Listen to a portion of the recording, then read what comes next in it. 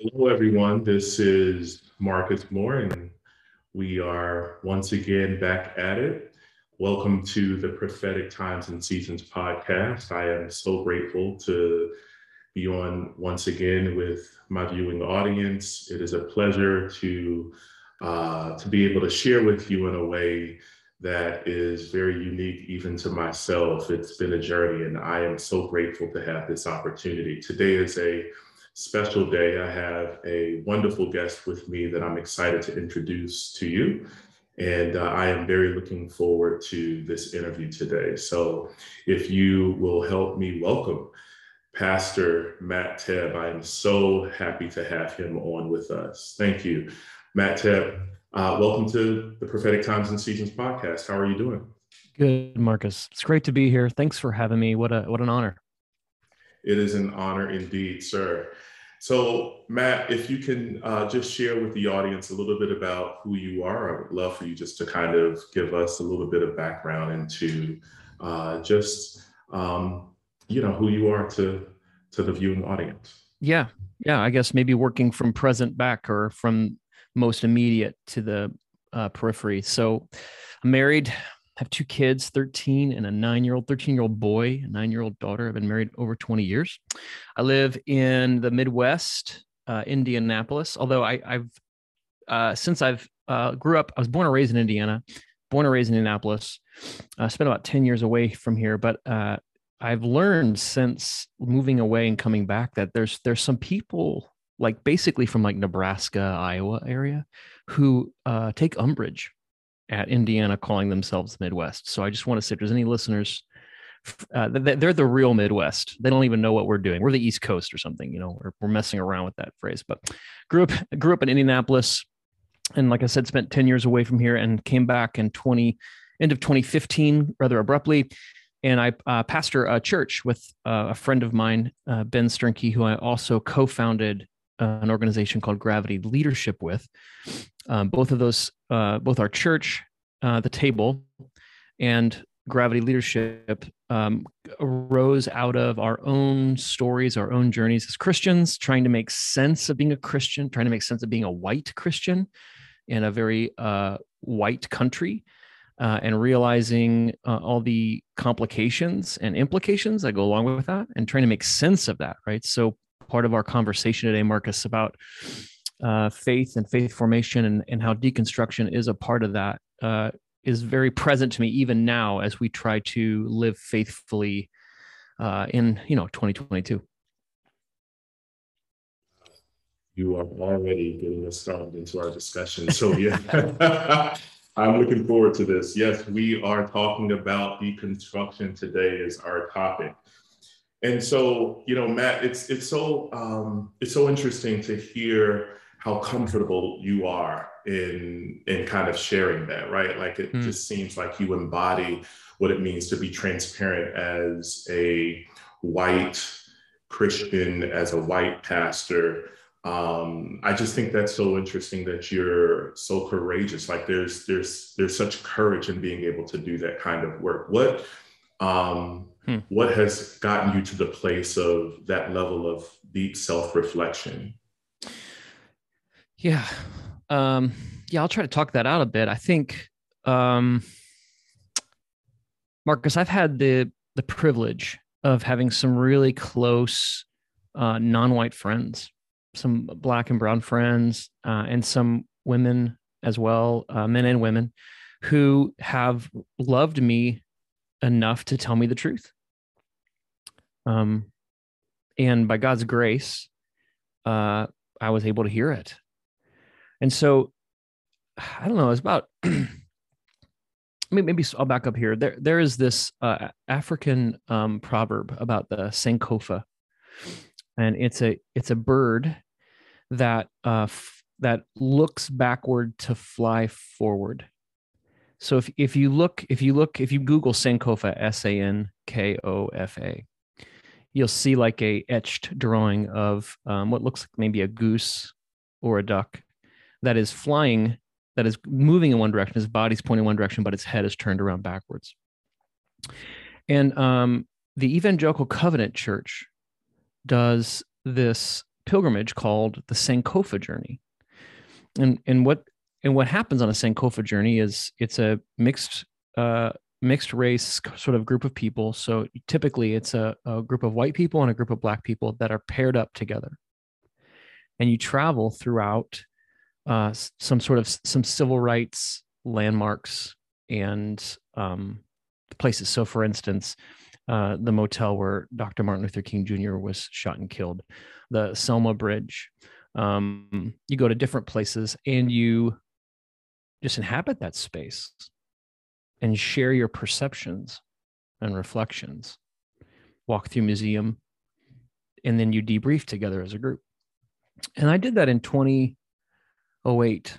And I think for the first time on that journey, I was able to name the anxiety I felt of being white and the anxiety I felt in naming whiteness as something that made me anxious.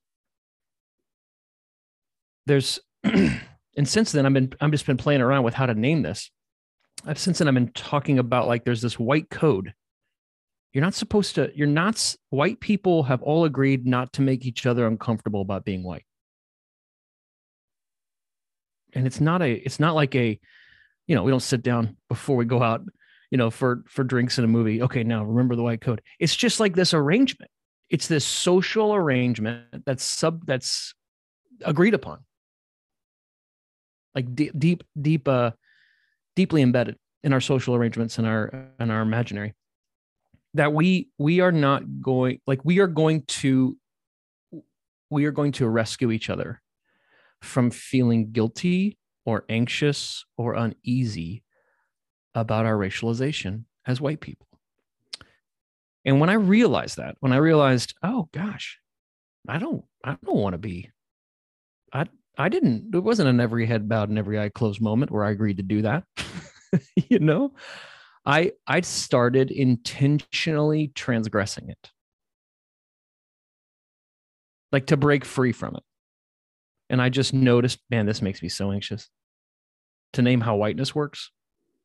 I know I'm pissing off a lot of white people, but I just started to experiment with, like, I know this podcast is, got the word prophecy in the title, prophetically trying to name what's real, even when it makes me feel uncomfortable. And just, I'll say this and then I'll pause for a second, but I think I also realized that the anxiety or uncomfortability I feel in exposing whiteness as a principality and power is a fraction of the uncomfortability and suffering and distress that whiteness causes others as a principality and power. And so a part of reparation, a part of repairing the lie that whiteness is telling the truth about the lie that whiteness is, which creates anxiety for me and other white people and other people who benefit, I think, from white supremacy or whiteness. But that's a fraction of, hopefully, that's like the suffering that it causes you to like name something that makes you anxious is a fraction of the suffering that it causes for people who are racialized as non-white. And so I don't know. It's been a part of this experiment of, Marcus, I've never dismantled whiteness before in my life. I've never done that. You know what I mean? I don't know what I'm doing, but I'm committed to making mistakes of commission rather than mistakes of omission as it comes to confronting evil and dismantling injustice. Good. So, I have grown up on the evangelical side of the church, have been heavily involved in prophetic ministry.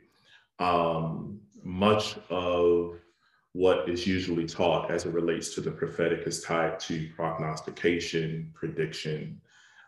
We tend to get very fascinated with the ability to foresee the future. I think it's less often connected to, in particular, prophecy. It's less often connected to truth telling. Mm-hmm. Although there are circles within the Black church that are very much driven by what it means to tell the truth, to provoke. Al Sharpton is coming out with the book called Righteous Troublemakers, and what that really does look like in the communities at large in terms of how we show up for those who have been disenfranchised and marginalized. I found it very interesting because sometimes we do, fall into certain roles that allow for us to tell the truth. But we sometimes shy away from telling that it's easier for us to tell the truth to others, but it's sometimes more difficult to tell the truth to ourselves. Yes. And so we sometimes live as imposters in our own bodies because we're not comfortable with telling the truth to ourselves. And so we're living a lie because it's uncomfortable to show up in our own skin and to truly reflect on who we are as me being a Black man. What does that look like? What does that feel like in a world that sometimes is antagonistic to what it means to be Black? And how does that show up in society at large? But I found that what you just said to be very interesting, because what you're saying is, I'm having to confront my own, whether it's, you want to call it sin. I'm having to challenge my own thinking. You've named whiteness as a principality. I would love for you to elaborate on what you mean by whiteness and what that means in terms of it being a principality. Yeah. If you could expound on that.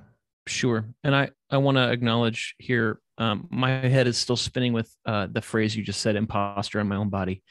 So hopefully I'll be coherent, but we could do a whole podcast on that, Marcus. It's such a pregnant phrase to name an existential reality that seldom gets named.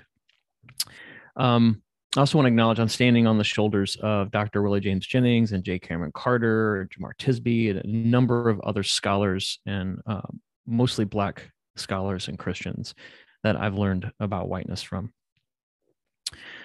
When I say principality and power, I'm intentionally trading off of language that's used in the New Testament to describe the way that the power oriented against God operates.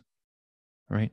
We could get into a long conversation about the ancient cosmology, how the Hebrews saw God. They were monotheists, but they saw that God had these under regents who operated with his authority, but they had rebelled. And so I don't want to get lost in that cosmology. But I'm borrowing these phrases that we see like the Apostle Paul used to describe how something like whiteness works. When I say it's a principality, I mean that it was whiteness as a racialized construct was intentionally created to do work. And that work is set up against the kingdom of God. So whiteness wasn't created to help me see the image of God in others, or to love others better, or to be more generous. Whiteness was created to justify the accumulation of power and wealth and land at the expense of those deemed not white. And so it doesn't hurt to be a Christian to call that awful, but I would suggest you don't even have to be a Christian to think that's awful. Right. I mean, it helps, but a B- human being would say there's something wrong with that. There's something not quite right. So when I call it a principality in power, here's some of the artifacts of that, Marcus. I don't have to consciously hate or have animus or bias, conscious bias against someone who's non-white to be compromised by white supremacy. Another artifact of that, I perpetuate the systemic and structural hegemony, evil of white supremacy simply by being alive as a white person and in going with the flow. Going with the flow. So intent doesn't matter. Like I don't even as a young, I was raised Roman Catholic. And I was raised in kind of post-Vatican II Roman Catholicism. And I was raised in a family that prided itself on being better than other white people because we didn't do things like tell racist jokes or use the N-word. But you know, I'm sure Black and brown listeners, you all know white people in your life who pride themselves on not being racist. And sometimes they're the most insufferable people to be around. So and I spent a lot of my life, I think insufferable is the right word, because I didn't realize that all the ways that I was culpable for and compromised in a culture ordered, normed, and centered on whiteness. It was whiteness is common sense. Whiteness norms and orders things, shapes things. You mentioned being an imposter in your own body. How many standards of beauty and success and goodness are ordered and normed and shaped on the white body? Whether it's hair or lips or nose or whatever it is, eyes, whatever it is. And so when I call it a principality, I mean that it has been set up to function out of sight, out of mind. The 10,000 ways it operates, they're just assumptions. We don't even ask questions about them. They never get brought to the table. They never get brought to light because it's just common sense, right? Common sense. So for instance, one of the ways that whiteness inhabits our culture is through our economy, right? So it's hard to talk about the construction of whiteness apart from the emergence of what became like a global capitalistic economy. And there's many people who've written on that. It's hard to see how America exists or how capitalism flourishes without the enslavement of Black and brown bodies. Like there's just, historians have a hard time accounting for this would have worked, right? And so it's hard to tease out like the emergence of our economy from the need to racialize people, white and Black, in order to exploit and extract value from their body for financial gain. But one of the ways this common sense works is, I think under our prevailing economy, the common sense in our economy is if you work hard and play by the rules, you'll succeed. Work hard, right? Protestant work ethic. Play by the rules, law and order, Marcus, right? And you'll succeed. And that is just simply not true. It's not true. It's true for wealthy white people sometimes. And there's just enough non-white, non-wealthy people, like I'm thinking of Will Smith's story, Happiness, that movie he made. There's just enough of those stories to mask over the fact that that sort of common sense that I think is ordered and shaped by whiteness isn't true for the vast majority of non-white, non-wealthy people. And so that's just like one way I think that whiteness orders and shapes structures, assumptions, common sense, what we value, how we value it in myriad ways, right? That we're all caught up in it. And unless we name it, unless we say something like, playing by the rules is impossible for some people, doesn't work for other people, and it's the wealthiest of the wealthy, most of them white people, who break the most rules with no consequences. Like, unless we can say that without having to apologize or without having to say, well, I'm not a communist or like whatever. We have to like show our America card that we don't hate America. Like, unless we can just say these things boldly, plainly, and be like, yeah, well, of course. Then we are under the dominion of something that's set up against how I see the kingdom of God operating in Jesus.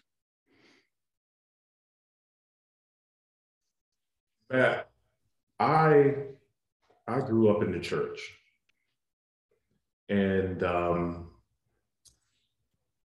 again, I grew up in a prophetic evangelical church. We would very often pray against principalities and powers. And much of our language that were connected to that was, we would pray against witchcraft. You would hear that very often. We might pray against lust or pray against, other sins that are typically, or abortion, right? Like that are typically common to the culture. I have been in the church most of my life.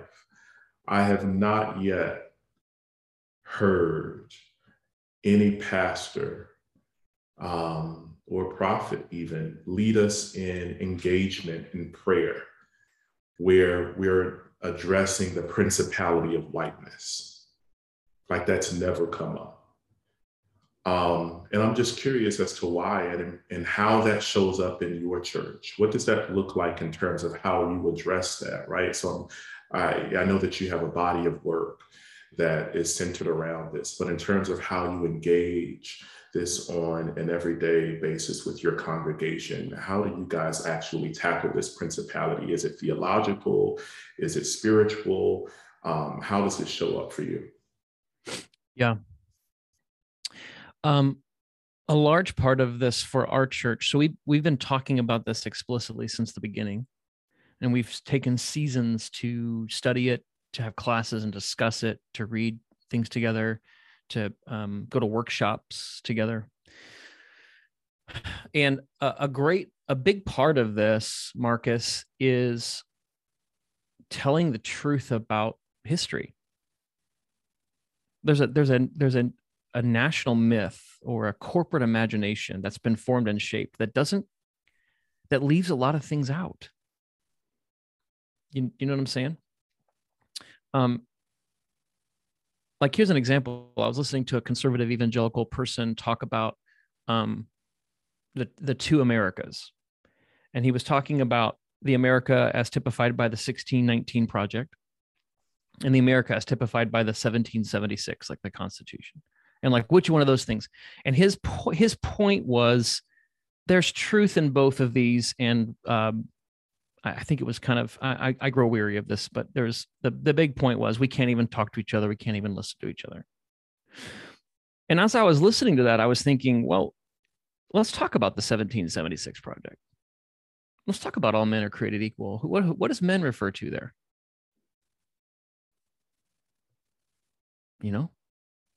It's clear in the Constitution that men refers to white men. And it's clear in the Constitution that men refers to white landowning men, because those are the only ones who could vote. So the Constitution, now I'm just saying the Constitution as written was talking to and about perhaps 10 to 15% of the population.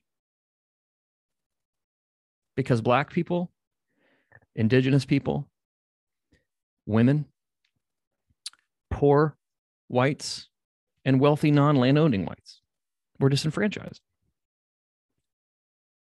So to even conceive of, there's two Americas. There's the 1619 Project America and the 1776, like who America really wants to be and its ideals, the ideal of all men created equal. I just want to say, we first have to be honest.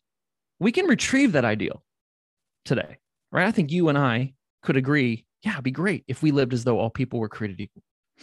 But that's not what they meant. That's not what that document wanted to do. That's not what was going on there. So part of dismantling whiteness for my congregation, we have like 150 people, right? Small church, is to tell the truth. And tell the truth with each other. And notice, like I said before, there's an anxiety, a defensiveness, a reactivity. Resmaa Menakem, in his book, My Grandmother's Hands, calls it white body supremacy trauma. That book is fascinating, by the way. It helped me so much name the reactivity I see in myself and in other white people when we start talking about this kind of thing. There's just so much reactivity, so much triggering. So part of it's telling the truth. The second part of it is, Marcus, to be like, you're going to be triggered when we talk about this. You're going to feel it in your body. Let's name it. Where is it? How do you see it? What happens? Does your belly get sick? Does your neck get hot? Right? Does your heart start racing? Do you start sweating?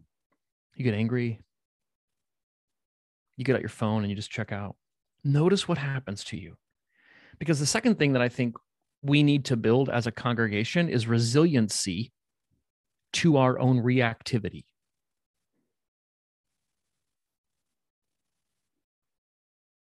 Part of, I mean, we see this right now. I mean, I'm always 2 seconds away from a rant, Marcus, so I apologize if I'm getting off topic here. But we see this in school boards right now and in state legislatures. They're passing these laws, these known as CRT laws, but they're being used to ban books that tell the story of America's history. And part of the rationale is, well, my kids feel bad when you tell them the truth. And this is part of the white code, Marcus, because whiteness promises white people that you'll never have to feel bad for being white. But whiteness doesn't offer white people access to how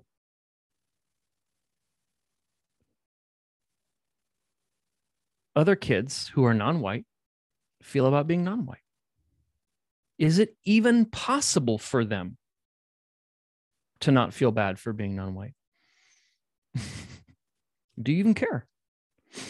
Is it possible is it possible, and I think the answer is no here from the number of Black mothers and fathers I've talked to, but is it possible to raise a Black child in America today without that child knowing from a very early age that you're Black and that this is what that means when you leave the house? Whiteness promises to white people that they don't have to care about that, and that non-white people bear the particular burden of having to navigate that, and white people are then shielded or quarantined from it. So part of the work, I think, for white people, including the white people that I'm in community with, is to let that triggering come. Let that trauma come online, expect it, and then create resiliency and tolerance for it so that we can persist in hard conversations, so that we can not just freak out and build the kind of character necessary to press into difficult things. So I know those sound like super preliminary, super rudimentary things, but it's hard for me to exaggerate, even though that's my spiritual gift, man, exaggeration. It's hard for me to exaggerate how we can't do any work until we tell the truth and build resiliency to our own reactivity. Yeah, some of what you're sharing reminds me of the book by Walter Brueggemann, The Prophetic Imagination. Um, I was in a conversation with someone who was sharing with me just kind of in dialogue about like what the purpose is behind these conversations, Black liberation theology, whiteness. Why is this so important? Now, this is a Black person. I'm talking to one of my Black friends, and they could not fully understand why this topic is important. They were saying to me, I just don't understand. You know, when I come to church or when I come to hear someone speak, I'm not really that concerned about that, right? Like for me, I just want to hear what God has to say to me. I just want the word of the Lord for my own life. Like I'm just trying to live and to live faithful to God and live holy. I need a prophetic word to kind of live out my life in a way that's pleasing to God. And I would love for you to talk about individualism in particular in the church and how that has impacted how we interpret the scriptures, how we see the prophetic, and how this plays into what you're saying. Yeah, there's such a long conversation here about what Dr. Willie James Jennings talks about how whiteness destroys identity. It strips people of their land and their language, right? There's these stories of when people were brought over on the transatlantic slave trade about there was a reprogramming, a deprocessing of native language and because they realized that like we take these people from their land, we have to rid them of their language. We have to rid them of their customs. Same thing happened with the indigenous people, right? Taking them off their land, dressing them in different clothes, putting them in schools that indoctrinated them with American values. So there's a way, I think there's a way that the Western world has conceived of what does it mean to be human? And it's very, very truncated, very sort of solitary sort of identity formation. The other thing I was thinking about as you were sharing that is I think there is this move, and I think we can name this. So all these words I think have like overlapping circles. So if we say colonialism, or we say racialized capitalism, or we say white supremacy, or even if we talked about like patriarchy or toxic sort of power and authoritarian masculinity, right? I think we can't talk about these things as discrete phenomenon because they all are connected and hinged together in the way that they function, I think, in a lot of the West. But one of the things that I noticed as you were talking about, like don't talk to me about the Ahmaud Arbery sentencing that happened this week at church. I just want to hear, quote, the gospel, right? My mind immediately went to like Exodus 3. And I'm just thinking of like, Moses being called off the shift with the sheep in Midian, and God saying, "Hey, I've heard the cries of my people who are being oppressed, and I want to send you there to help them out." And Moses was like, "God, can you just like give me the gospel? Just sing like Psalm 1 to me. Maybe a good sermon with some application points." So part of this issue, Marcus, is I think that we've spiritualized Christianity to the extent that it has no material tethering to our real life. This is, I think, a function of whiteness. We've abstracted the kingdom of God into a spiritualized thought. But when Jesus teaches on the kingdom of God, maybe as typified or essentialized in like the Sermon on the Mount, it's a socio-political order. It changes the way we order our bodies, our possessions. It's a Magna Carta. And so I think part of the individualistic problem is connected to this abstraction of the Christian life is lived internally, solitarily, and quote spiritually, which what I think that's a synonym for dematerialized. So for instance, it doesn't matter how much money I have. What matters is my heart. Right? Doesn't matter how much I pay my employees.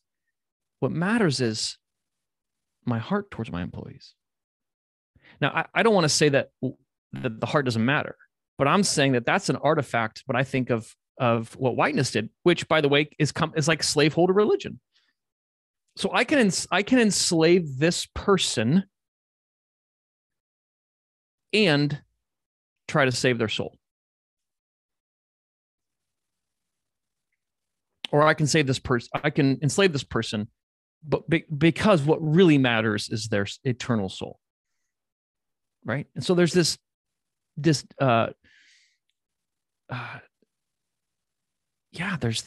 disconnection between real world and spiritual life that I actually think is not at all how Jesus conceived of his kingdom. And I think that contributes this internalizing, this abstracting, this dematerializing, contributes to us thinking in solely individualistic ways. Matt, how would you define deconstruction? What does that look like? Oh man.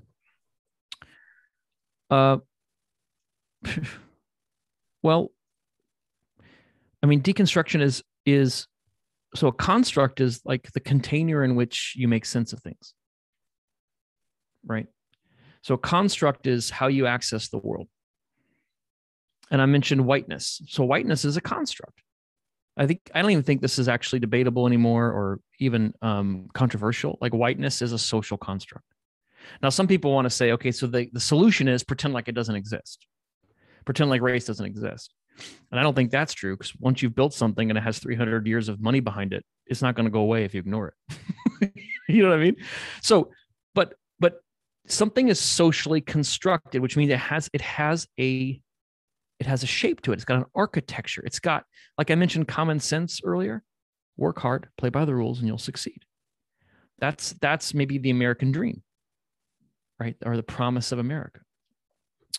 And it's a construct. And they work great if you just don't ask questions about them, right? So deconstruction then is looking at the constructs you use and asking questions about it. Is this true? Where'd I get this idea?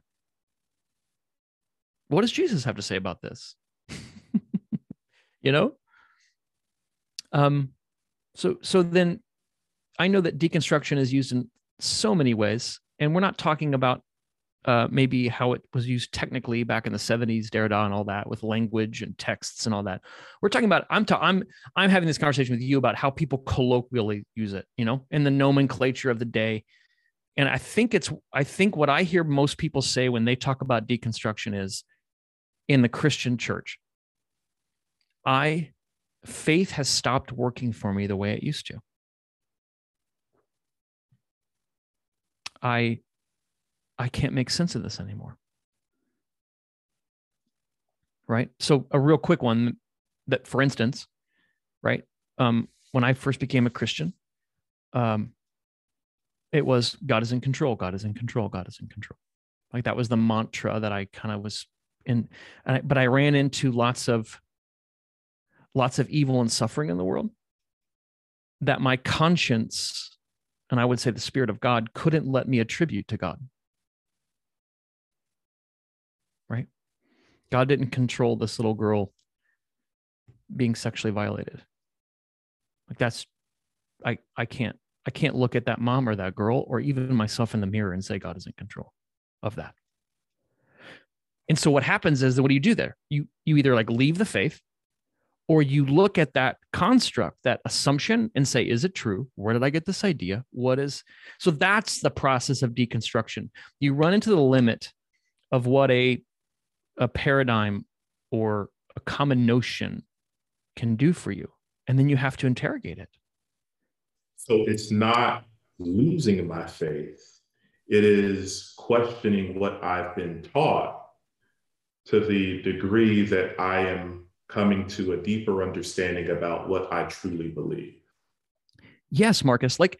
And I just want to say, try reading any book in the scriptures and not see that process happening. I mean, the book of Job is one big deconstruction project, right? You got these Deuteronomic promises. If you do good, good things will happen to you. If you do bad, you'll be cursed. Here's a man that does good, Job. All these bad things happen to him. All his best buddies, thanks a lot, buddies, are like, well, you must have done bad. That's why you're being cursed. And God comes and scrambles the whole thing at the end, right? So it's not, and that's not to lose. God's not after like Job walking away and losing his faith.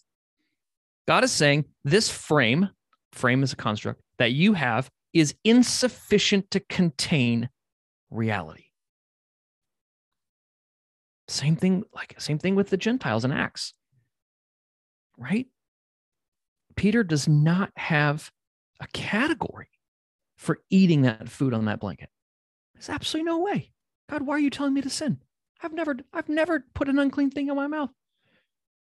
And then I go into Cornelius' house, I see baptisms, and WTH, what is happening? Right? So either you have to say, I'm walking away from this whole thing, or I didn't have sufficient categories, frames, architecture noetically to understand what's happening. This is what drives the drama in John's gospel.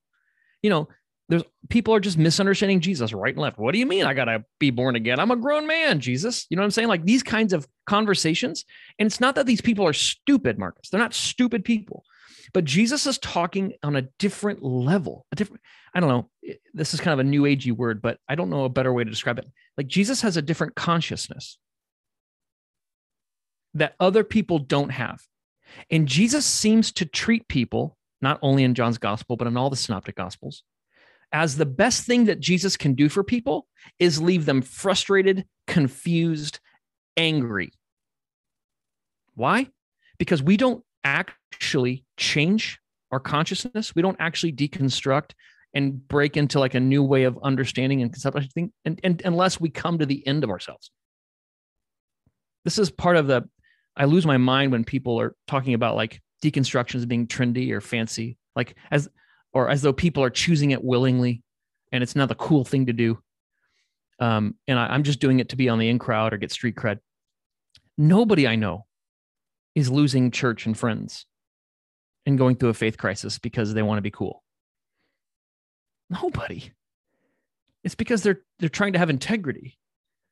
They're trying to tell the truth about reality in their life and outside their life and how things aren't fitting and working anymore and trying to make sense of it. They're trying to make sense of their life. And we see this in the Gospels, in the New Testament. So yes, deconstruction, I would say, not only isn't losing faith, deconstruction is a necessary biblical part of maturing in faith. And so if I don't go through the process of deconstruction, then I am ignoring or even keeping myself from the opportunity of literally maturing in who I am as a believer, as a Christian. Yeah. And yeah, I feel like I need to make a caveat here though, Marcus, too, because a lot of people use the phrase or the word deconstruction as a synonym for deconversion, right? And I just want to be clear, like there are people that, most of the people I know who've walked away from, who were a Christian and now don't identify Christian anymore, did so because of some kind of hurt or pain or disappointment. Right? I'm not saying that's the only part of the story, but I'm saying that is a common theme I hear. And I don't want to say that deconstruction necessarily leads to maturing of faith. What I'm saying is what we see in scripture and what we see throughout history is that deconstruction seems to be crucial for those who mature in their faith. That's different than saying all deconstruction is great or saying it always leads to maturity. That. So then there's an implication that there's unhealthy ways to deconstruct. Yeah. How do we want to talk about this? A lot of the prophetic, Marcus, is learning to put language to things that haven't been languaged before. Right. And so you sometimes have to talk it out a bit. I think part of, so I mentioned God is in control, and then realizing I need a more robust frame to describe the evil and suffering I see here. One of the things that is hardest for me as I walk through various levels of deconstruction and reconstruction is that I'm not in charge of it.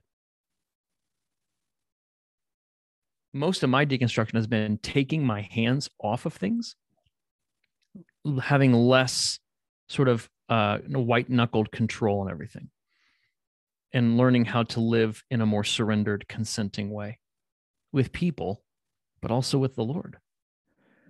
And so one of the, paradoxes or just complexities of deconstruction is I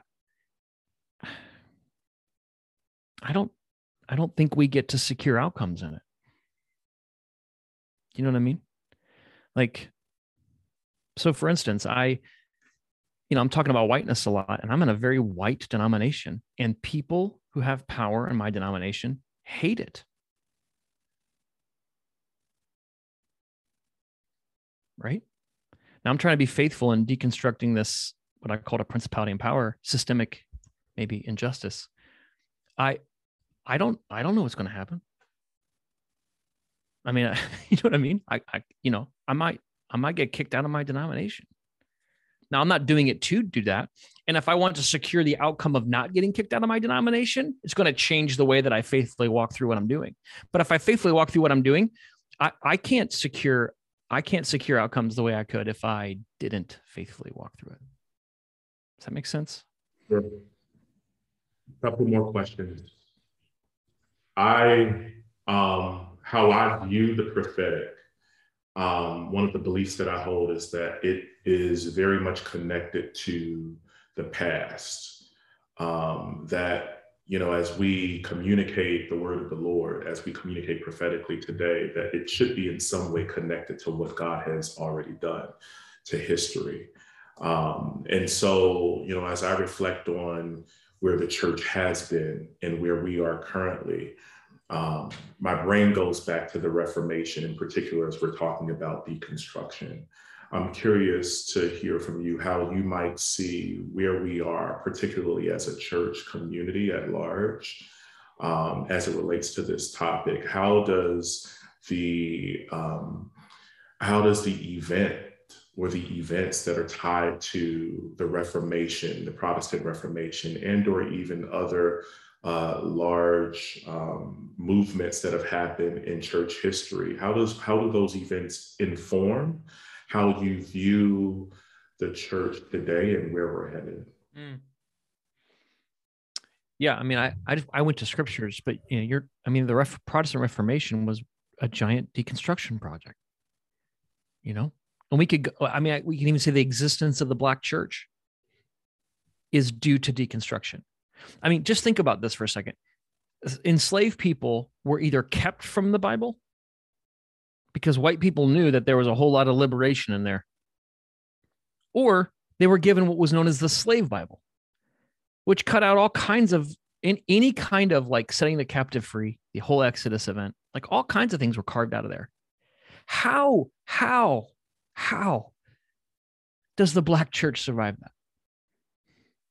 How does a group of people who experience this white person religion, it's not really that because Christianity has existed in Africa for much longer than Europe. We don't have to go there, but I'm just saying, for people living through that, this is for a majority of them, this is a white person's religion that is being used to justify and legitimate our demonization and degradation. How do they retrieve and reclaim the goodness of God, even in the midst of that? Well, you got to deconstruct a whole hell of a lot. And I mean that literally. You've got to kick the hell out of this faith that you're trying to inhabit, because if you don't, it's masochistic for you to believe it.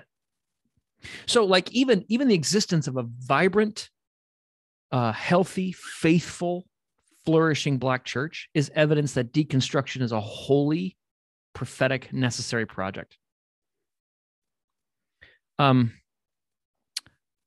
Yeah, so I think what you're naming then here, Marcus, points us to, I mean, we can go to Azusa Street Revival. We can do a lot of these different points in history where I think deconstruction has moved the church in a faithful direction. But what you're pointing out is, I think the main anxiety and pushback against deconstruction has less to do with faithfulness and more to do with power.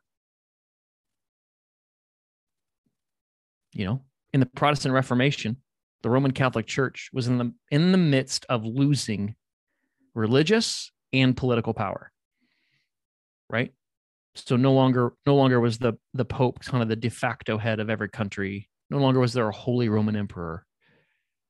You know, now there was, you know, Henry VIII was the head of the church and the head of the state. It's part of the Reformation. And I think similarly today, we're seeing the powers that be, the gatekeepers, the people who get to call the shots, they are threatened by deconstruction because it questions the legitimacy of their power. You know, so I do think to be Protestant is to have as a part of your heritage this prophetic calling back or forward to faithfulness. And I think just to then maybe tie up something else you said, we are tethered to this great history, this great cloud of witnesses of this reclamation, retrieval, and reconstructing project, that we are always reaching into the past to reconfigure the present, to reconstruct the future. And this is an ongoing faithful process, right? And if we don't do this, we become have historical amnesia or get untethered from the tradition and the witness and the faithfulness of the church. We are completely, I think, syncretistic or just capitulate to the current present cultural blind spots. And we run the risk of just perpetuating injustice in the future. And so, yes, so I think it's what you're saying is really important, because this isn't about updating things, becoming novel, becoming attractive or trendy. This is about like robustly fighting, contending for faithfulness. Do we think repentance is good news or not? Is it just good news for other people? No, repentance is the best thing that could happen to us today. And as Christians, we should believe that 100 times more, not 100 times less. And so, like, if that's the case, let's put our, lives where our beliefs are, and let's actually live as though repentance is the best thing that could happen to me. The best thing. Are you kidding me? And we don't live like that, right? And I think that's to our own chagrin, and I think there is judgment in that, right? The people who are stiff-necked, who won't relent, who won't turn back, who won't turn around to fly forward. Like, you're stuck, you're paralyzed.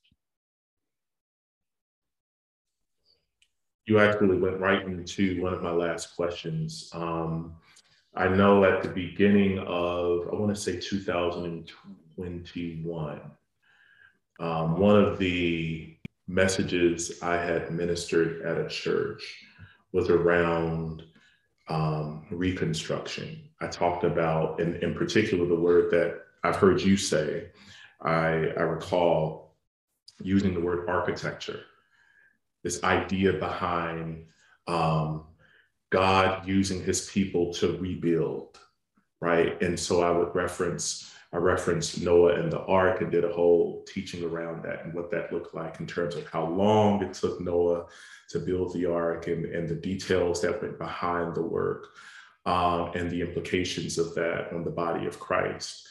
And in some cases, I think I've heard other people kind of use that term, architect, build. I don't think we always know what we're talking about. Even though there's something in the air, there's something prophetic about the language that might be commonly understood and communicated across the board. I I I go to Walter Brueggemann's book, The Prophetic Imagination, right?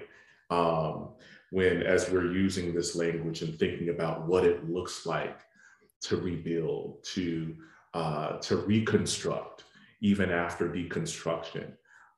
Which is why I wanted to point backwards, because I think it's so important for us to do that kind of work and to truly understand the implications of what happened and why the Reformation and how we got to where we are, so that we might be more informed about the times and seasons that we're living in and moving into.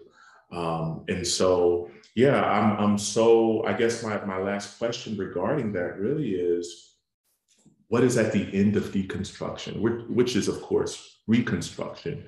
But is there anything in particular you might be able to speak more materially towards that question? Yeah. One of the gifts that God's is giving me over the last decade or so is the ability to see power and how it works.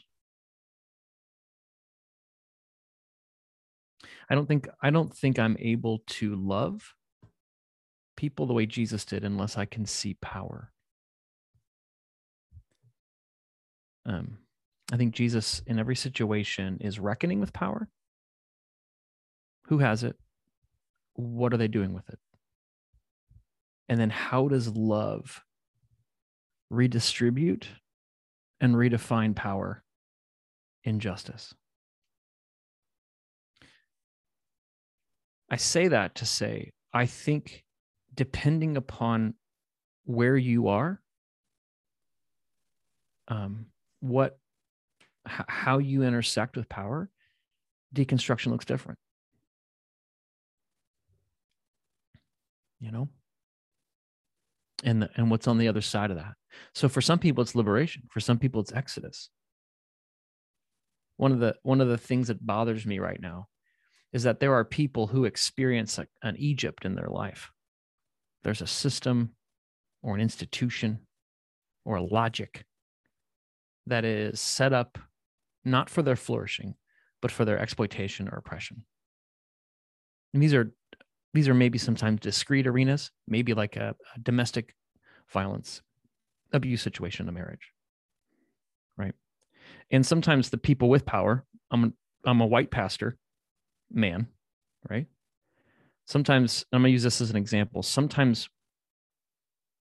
people like me have more energy trying to police how a wife with a violent husband, how she gets out of that situation, policing how she gets out or if she gets out, rather than just celebrating, I'm glad you're no longer suffering physical abuse anymore. Right? So I get the picture of, like, you know, as the Israelites pass through the Red Sea, the Egyptians are drowned. Like, there's some people there who have like a list of things like, let's talk about those 12 plagues. Did the frogs really have to suffer? Did they have to? Are you sure that was fair to the frogs? Right? Like, there's like this policing or critiquing of how you got out of hell. And I think part of my job as a white pastor in a Christian denomination is not to police how people get out from underneath abuse, exploitation, suffering. but to try to understand, like, why are you running that way? I want you to get as far away from this situation as possible, rather than, how long has it been since you prayed? Like, you know what I'm saying? Like, there's a time and a conversation for that if you want that from me. But so because of the power differential, I think one of the things I'm learning is there's enough people policing those getting out of Egypt, and we don't need one more. We don't need one more. Not from me, right? So, like, if people leaving Egypt want to talk to each other about how do we get out, I think that's great. Go for it. But not from me. Not from me. But I think liberation, freedom. Like, if we are practicing a Christianity that doesn't liberate us, and I don't just mean like an interiority, but I mean like a social, political reality. If it's not increasingly liberating and freeing, with all that entails, right? Forgiveness of debts and the empowering of marginalized or oppressed peoples, a washing the feet of those who have less honor status so that they are lifted up. Like, if there isn't this general jubilee, if we don't experience freedom in tangible, concrete ways rather than just in like memory verse ways, I don't know if we're like enjoying the fruit of the promised land that deconstruction can bring us to. Right. And then, along with that, I'd just say the third thing is my test for this stuff, Jesus talks about fruit, know a tree by their fruit. I think it's telling that Paul, the fruit he talks about are like the fruit of the Spirit, right? And so getting clear about what love, joy, peace, patience, kindness, goodness, gentleness, faithfulness, generosity, self-control, like, what does that look like? What does that live like? What are the artifacts of that? Not just in intention, but in actualization. Do we know how to make peace? Are we building habits of patience? Is kindness a children's sermon? Or is kindness a stake in the ground? Right?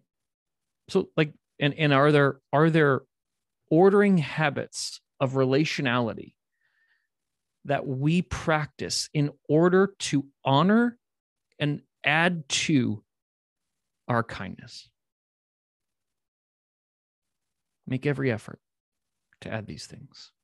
So for me, that's the other side. We get freed up from blindness, from complicity, and we're freed for the actualization of the kingdom of God under the lordship of Christ, where we are reconstructing and building a community of people that has different answers to the questions of what are people for?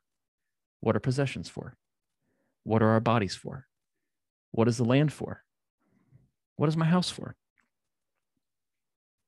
Right? What is my marriage for? What is my singleness for? What are my children for?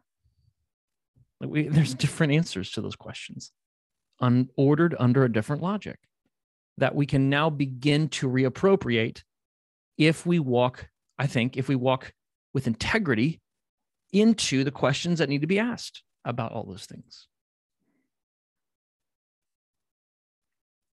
So power matters. Gotta see power.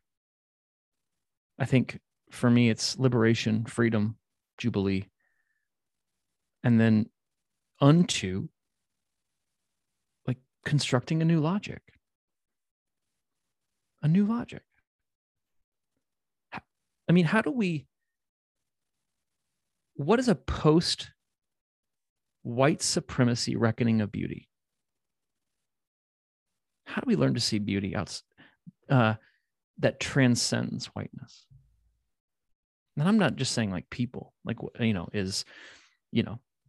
just saying like, is so and so attractive, is so and so attractive. I'm saying, what norms and orders and shapes what we think is delightful, what we behold with joy, what we allow into our consciousness, into our imagination, into our bodies, that we connect with and attune to.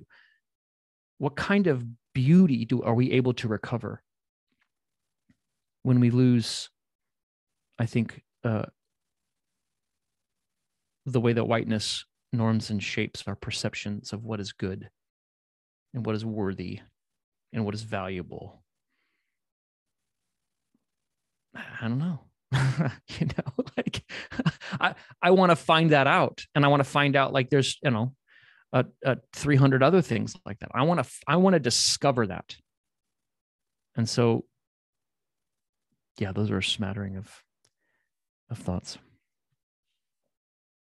Spoken like a deeply introspective pastor. Matt, how can people get to know you, reach out to you?